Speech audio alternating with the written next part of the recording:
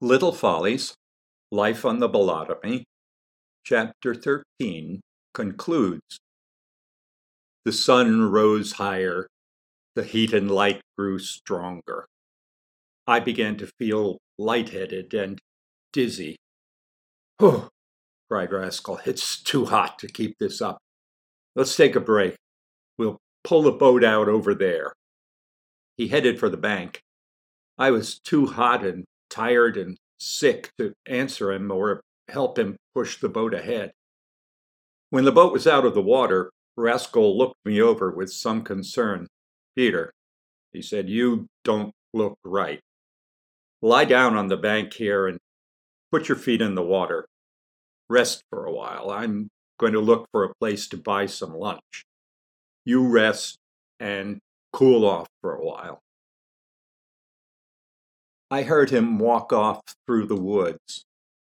After the sound of his footsteps had passed away, woodsy sounds, birds and locusts and the river, rushed in around me. The river water, flowing along the banks, burbled. It was a soft and cool and soothing sound, as pleasant as a chuckle. Every once in a while I'd catch another sound from the river at a higher pitch, more like a giggle than a chuckle. While I lay there listening, the giggles seemed to increase in number and draw nearer to me. Curious to know what caused these sounds, I thought of sitting up and opening my eyes, but I didn't, partly because the heat still pressed me to the ground like an enormous hand, and partly because the thought struck me that it would be amusing first to make a good guess about the origin of the sounds, and then open my eyes to see whether my guess was correct. This I did.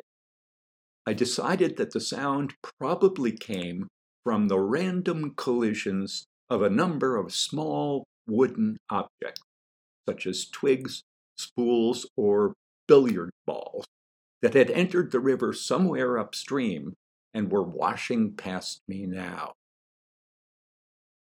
I sat up and opened my eyes.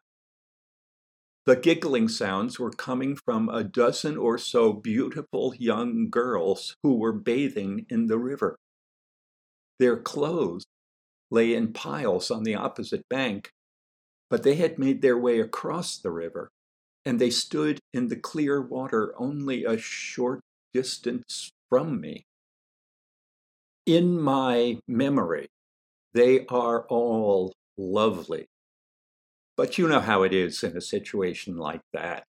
The surprise at seeing them there when I opened my eyes, the sunlight playing over them through the leaves, their wide eyes, my fatigue and dizziness, may have made some of them a little lovelier than they would ever be again. One of them, however, has always been as beautiful as she seemed that day. She was the only one that I recognized.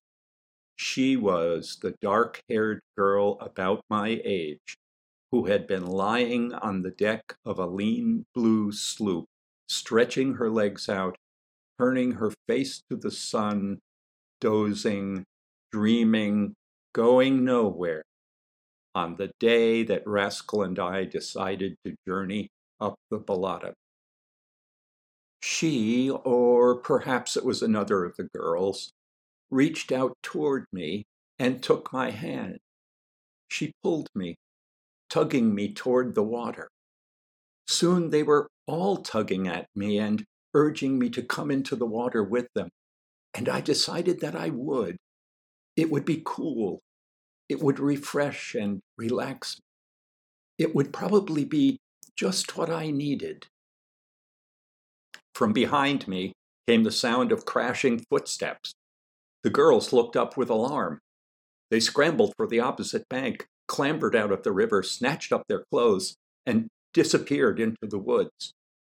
The dark-haired one paused for a moment, I think, just a moment, before she too slipped out of sight. Rascal burst from the bushes. He'd woven leaves and branches into his hair as camouflage, and he was holding the machete in his teeth. "Rascal," I said, "you won't believe what—" He said something. "I can't understand you when you talk with a machete in your mouth," I said. He took the machete out of his mouth. "We're almost there," he shouted. He was grinning with delight. "Almost there?" I asked. "Yeah," he said. "Our journey is nearly over." I looked upriver. The Bellotomy disappeared into a mass of greenery. "But I thought it would take much longer," I said. I was smiling because I didn't want Rascal to know that I was disappointed. I'd planned for 3 days and 2 nights, but in my heart I'd been hoping that it would take us 4 days and 3 nights, and that for 1 night and day we'd have to live off the land.